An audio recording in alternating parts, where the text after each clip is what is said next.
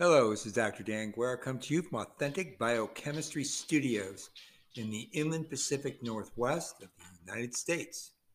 Today is the 10th of July and the year is 2020, at least tentatively so. So we're going to be recording today, and as I like to say at the beginning of my lectures, after I describe to you why I'm doing this because I have nothing better to do. So let's get started. Now recall that we've been discussing the proteases and the protease inhibitors in disease states. We talked a fair amount about hepatocellular carcinoma, pancreatic adenocarcinoma, and we also been talking about airway passage diseases. Particularly last time we touched upon the coronavirus in association with certain elastases and the potential for other proteases that are associated with neutrophils in the lung tissue. So today I'm going to try to synthesize that information more carefully and get you to a point where you understand where both the proteases and the protease inhibitors and the lipids that are involved in lipid membrane raft transport can all come together to link to tissue damage via either necrotosis or ferroptosis, which of course are the degradative apoptotic pathways that are linked to ceramide. So let's get right into it. Now remember that the alpha-1 antitrypsin is the most abundant serine protease inhibitor in human plasma. Now combine that with what we've been talking about with neutrophils, which are innate immune cells which are associated with infection, and then the chronic obstructive pulmonary disease, the acute respiratory diseases, as well as just straightforward RDS, and associate that with the potential for coronavirus severity. So the alpha-1 antitrypsin exhibits a potent inhibitory capacity against neutrophil serine proteases, particularly neutrophil elastase being one of those proteases. As mentioned several lectures ago, we talked about the inherited alpha-1 antitrypsin deficiency, called AATD in the literature, and we told you that was linked to early onset pulmonary emphysema and sequelae. Now, we left you last time with a discussion of molecular polymorphisms of the antitrypsin molecule and its putative effects on neutrophils. Remember that there are multiple molecular forms of the antitrypsin. There's the native, the latent, the polymeric, cleaved, peptide, oxidized, nitrosylated, and variably glycated forms. We also told you that there are binding partners for these antitrypsin molecules, including proteases themselves, cytokines and chemokines, leukotrienes, free heme, that porphyrin ring structure, complement factors, free fatty acids, lipoproteins, and that combining the molecular forms, the multiple molecular forms of AAT, with binding partners can either stimulate or inhibit neutrophils. And when that occurs to those innate immune cells, you can get migration, you can get chemotaxis and adhesion, you can get actual protease activity, for example, from the elastases. You can get chemokine and cytokine release causing a pro-inflammatory response. You can generate intracellular phagocytosis via associated and via the generation of reactive oxygen species. You also get the production of a degranulation mechanism, which will then release the cellular contents of the neutrophils. And you also make these neutrophil extracellular traps or nets, which we introduced last time. So let's remember that liver cells synthesize and release most of the circulating antitrypsin in the blood, and that the normal levels vary between about 0.9 and 2 gram per liter. So it's a fair amount of polypeptide coming from the liver in the form of this antitrypsin molecule. Now, epithelial cells, pulmonary alveoli cells, tissue macrophages, blood monocytes, and indeed granulocytes in general, also contribute to the pool of circulating AAT. Now, the granule proteins of circulating neutrophils are produced during maturation of the neutrophil precursors in the bone marrow. The transcriptional product, the messenger RNA for AAT, is found in the promyelocytic stage of differentiation. And of course, it's highly upregulated in the mature polymorphonuclear cells. But things are more elaborate than this combinatorial theory. Lipopolysaccharide not only upregulates the expression of the full-length antitrypsin molecule, but also C-terminal peptides of AAT with their own immunomodulatory functions, particularly on human neutrophils during, for example, sepsis. Indeed, peptides of AAT, so not the full length, are thought to be the result of cleavage of AAT by nonspecific proteases, and those include neutrophil collagenases and gelatinases, as well as the paradigmatic elastase. Now, of significance is this emerging idea that peptide AAT aren't just cleavage products, but can actually be new transcripts that are generated by the spliceosome. And these would then generate unique peptides exclusively within the activated neutrophil lineage. So these splice variant neutrophil AAT peptides often stay clear, or that is, they become sequestered in granules. And the granules also have associated with them neutrophil elastase, and thus do not inhibit and indeed become localized to the cell membrane with the elastase within lipid rafts, together with a protein called flotilin, and presumably with the sphingolipid proapoptotic ceramide. Taken together, the existing data from the literature imply that neutrophils might represent a local source then of this antitrypsin protein. So lipid rafts, remember, at the plasma membrane are going to have a sphingolipid associated with cholesterol. And the sphingolipid is often ceramide, so the molar content of cholesterol and ceramide dictate the mobility of that lipid raft. And then intracellularly, in association with hydrogen bonding and also with covalent bonding with glycerophospholipids. And these, again, you see sphingolipids, glycerophospholipids, and cholesterol. You have three different species of lipid here. The flotilins will make heterooligomers. And these proteins themselves will signal throughout the intracellular region. And what they're doing is mobilizing the activation of the lipid raft-mediated expression of genes through a series of kinase cascades. So this is a highly regulated system, and it's dependent upon the lipid species in the membrane, as well as these flotilin proteins. Now, remember that serine proteases, there are multiple members of this family. So just to remind you where elastase might fit in, you've got trypsin we talked about in great detail. We talked about chymotrypsin, and now elastase is taking front stage. They're all structurally related, and they are all essentially esterases. So they're related in terms of their structure to butyrolesterase, liver alyesterase, and the acetylcholinesterase, which is ubiquitous. So there's an active site. It's active serine, so that's why they're called serine proteases. So you have you also have this cholinesterase being sort of a parent protein, and then its linkage to trypsin and elastase and chymotrypsin, even thrombin, you can generate a protein family tree from. So there's a lot of sequence homology. So I just wanted to remind you that this whole family of proteins, but they're basically esterases. So the neutrophil serine proteases, like the elastase, the PR3, which is protease 3, and then cathepsin G, all of those are from the neutrophil. They're all very potent proteases when they're in their active form. And they're formed during the promyelocytic phase of neutrophil maturation.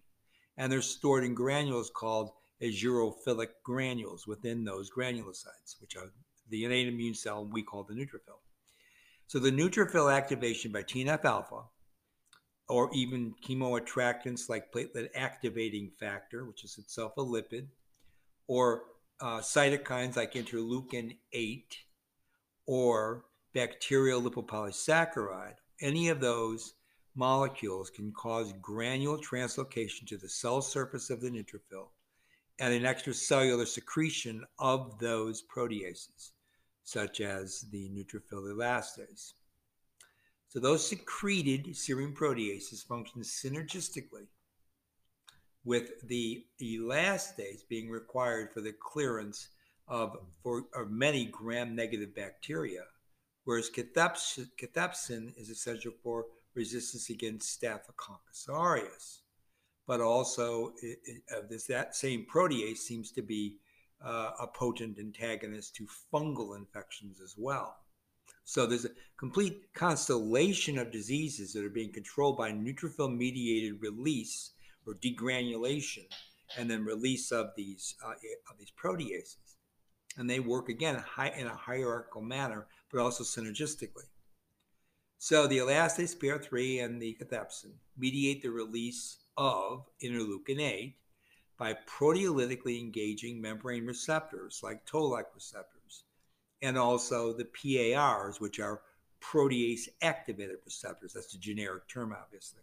They also cleave these proteases integrins, which then cause an intramembranous signaling event, which goes into the intracellular system and turns on or shuts off kinases. Now, all three of those proteases process pro-cytokines, which we've talked about in the past, such as the family of interleukin 1. So that includes interleukin 1 beta, interleukin 18, interleukin 33. All of those are hyperactive pro-inflammatory cytokines when they are matured through the processing of the protease activity. So when neutrophil serine proteases enter the extracellular space, massive destruction of the matrix and potentially destroys cell layer integrity in both circulating leukocytes and lymphocytes, plus endothelial and epithelial cell layers, is legion, unless it's met with that molecular weapon that we've been just talking about, which has evolved to engage and destroy the protease activity. And that's via the agency of the inhibitors such as the alpha-1 antitrypsin molecule, that peptide. Now, alpha-1 antitrypsin, well-recognized inhibitor of human neutrophil serine proteases. Second-order constants of association with AAT with the elastase are somewhere on the order of 6.5 to 10 to the 7th. That is mole per second. And crystallographic studies have revealed that the binding of neutrophil serine proteases to the AAT peptide cleaves the reactive center loop of that binding system in the protease. It destroys both the protease and the inhibitor. The cleavage of the reactive center loop results in a complex formation in which the protease is flipped to the opposite end of the AAT molecule, and therefore it is suicide inactivated. The suicide molecule being, of course, the inhibitor. Now, that's a 1-to-1 to suicide inhibitor to protease stoichiometry. So it's no wonder that there are massive amounts of serpins that are found in circulation. I told you it's a really high amount of serpin being generated just consistently, prophylactically from the liver. And that's to generate the potentiation of any negative activity of proteases as induced by circulating neutrophils during any threatening stress event. Remember, every stress event has to be turned around and shut off. So you get all these protease activity, all these pro-inflammation responses. You have to have an immediate response coming right afterwards. That curve is coming down to drop that curve down so that you don't get any more proteolytic activity, therefore causing a massive inflammatory system. And then therefore real tissue damage that can result in higher morbidity, in fact, even in some systems, death. So here's a paper that was published in Pediatric Pulmonology in 2018, published in July of that year, so it's volume 53, and the pages on that are 872 to 880. Now, I want you to see this as a correlative of what we've been talking about. Remember what I do with authentic biochemistry. I give you some information that I want you to be able to carry forward into other um, scientific literature. So this is a pediatric pulmonological paper. Let's take a look at what it says. First of all, the title gives it away. The title of this paper was Neutrophil elastase correlates with increased sphingolipid content in CF sputum, that's cystic fibrosis. So this is the reason this is published in Pediatric Pulmonology is because they're looking at CF in children. Now, what does this paper tell us? It's a 2018 paper. There was a significant association between the concentration of active neutrophil elastase with ceramide, sphingomyelin, remember ceramide can be made from sphingomyelin, and a monohexosyl ceramide, as well as sphingosine 1-phosphate. Now, I know that you've heard me talk about all these different lipids in the sphingolipid family before. The monohexosyl ceramide is basically a glucosyl or glycosylated ceramide. Okay? Now, the presence of MRSA, that's methicillin-resistant Staph aureus, and female gender further strengthened the association of the neutrophil elastase with the sphingolipids that I just mentioned to you. So they're looking at which of the pediatric patients seem to have this locus of biomolecular events. And one of them is having MRSA and being female. That in combination with having CF, so it's a pretty unhealthy young women, associate with high levels of neutrophil elastase and sphingolipid association. Now, the elastase may increase, of course, the pro-inflammatory sphingolipid signaling, and the association is further strengthened in female patients and when they have MRSA. So that's a really important key function. When you have a really high morbidity presentation in CF in females with MRSA, it's because of this neutrophil elastase in association with those sphingolipids. And we know that means a membrane raft is being made, and we also know that's going to cause these two necrotic forms of apoptosis, which can cause tissue damage and death, which is going to decrease oxygenation of the blood. Now, here's another paper.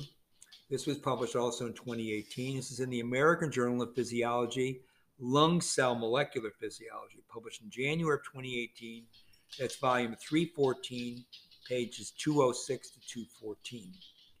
So this paper told me that neutrophil elastase increases airway ceramide levels via an upregulation of the de novo pathway for ceramide biosynthesis, because it's an upregulation of the protein serine palmitoyl transferase. Remember that the de novo synthesis of sphingolipids, that's the initial step.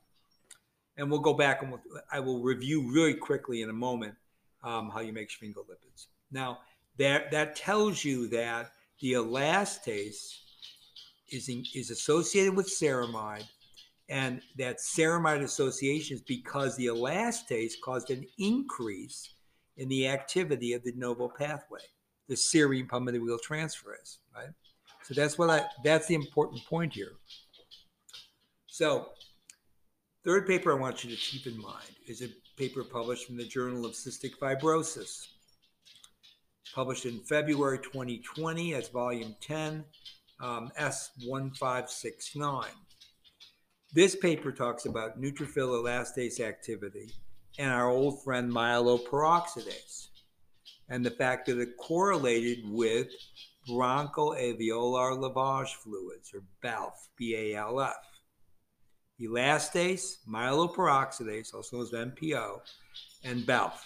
Okay, so the bioactive lipids in bronchoalveolar lavage fluids correlate with lung disease in CF children. There may be a causative role of airway lysophosphatidic acid and oxidative stress in the progression of early CF lung disease. That's what that paper told us. So you see how we're starting to get a dialectical event ontology of how lung diseases are associated with neutrophils, activated neutrophils degranulating, making this esterase known as elastase, and then the activity of that protease in causing the increase in the maturation of pro-inflammatory cytokines, ultimately leading to membrane lipid raft mobility, inducing apoptosis, and then airway passage pathway degradation. Okay, so all of that comes together. All right. So let me talk now about the pathway itself.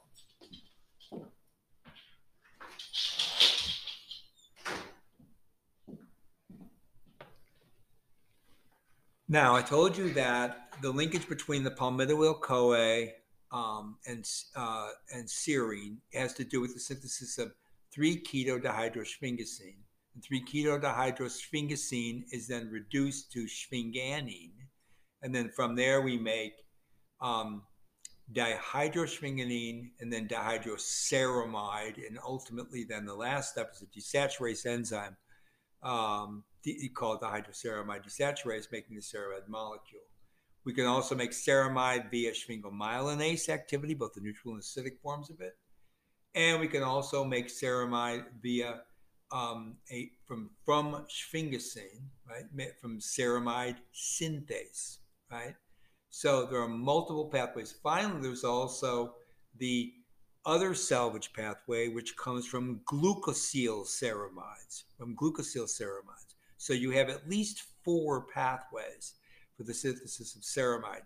I just told you the one that mattered here on this whole discussion of CF seems to be the one that's linked to the serine palmitoyl transferase. That's the de novo pathway. So I want you to keep that in mind, because if it was a salvage pathway, it mean you would be talking about preformed sphingomyelin. And that's common in a lot of our stories when we talked about ceramide induction of apoptosis, when we were discussing the paradigm in tumors, right? And also in particularly glioblastoma and the degradation of neurons, right?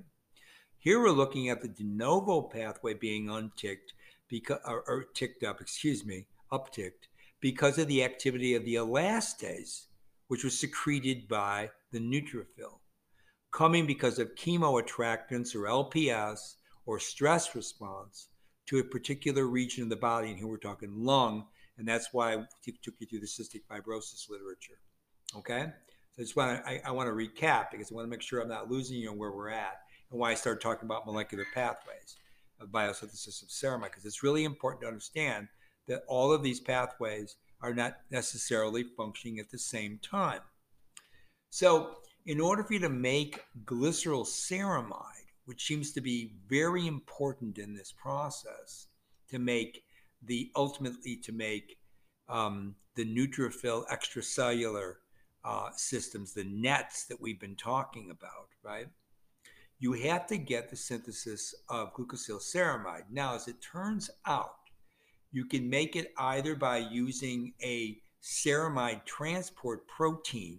So this is going to link up the synthesis of ceramide between the Golgi apparatus and the ER, and from the ER to the mitochondrion.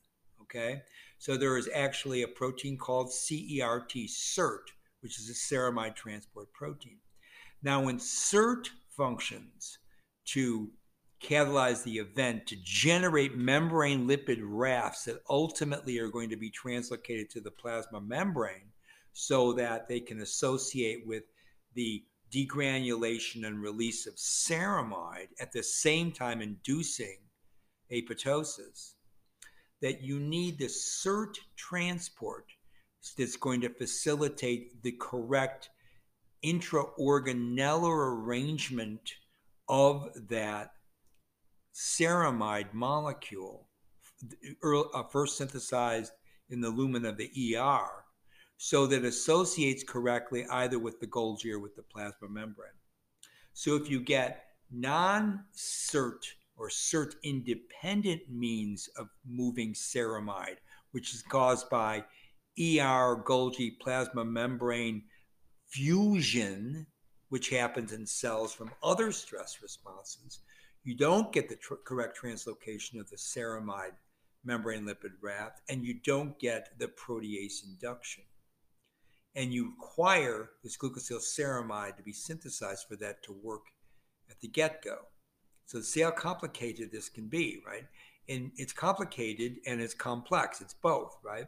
It's complicated by the various incoming stimuli that's going to induce this system to come into full play and release the elastase, for example, from the neutrophil, or any other components lacking.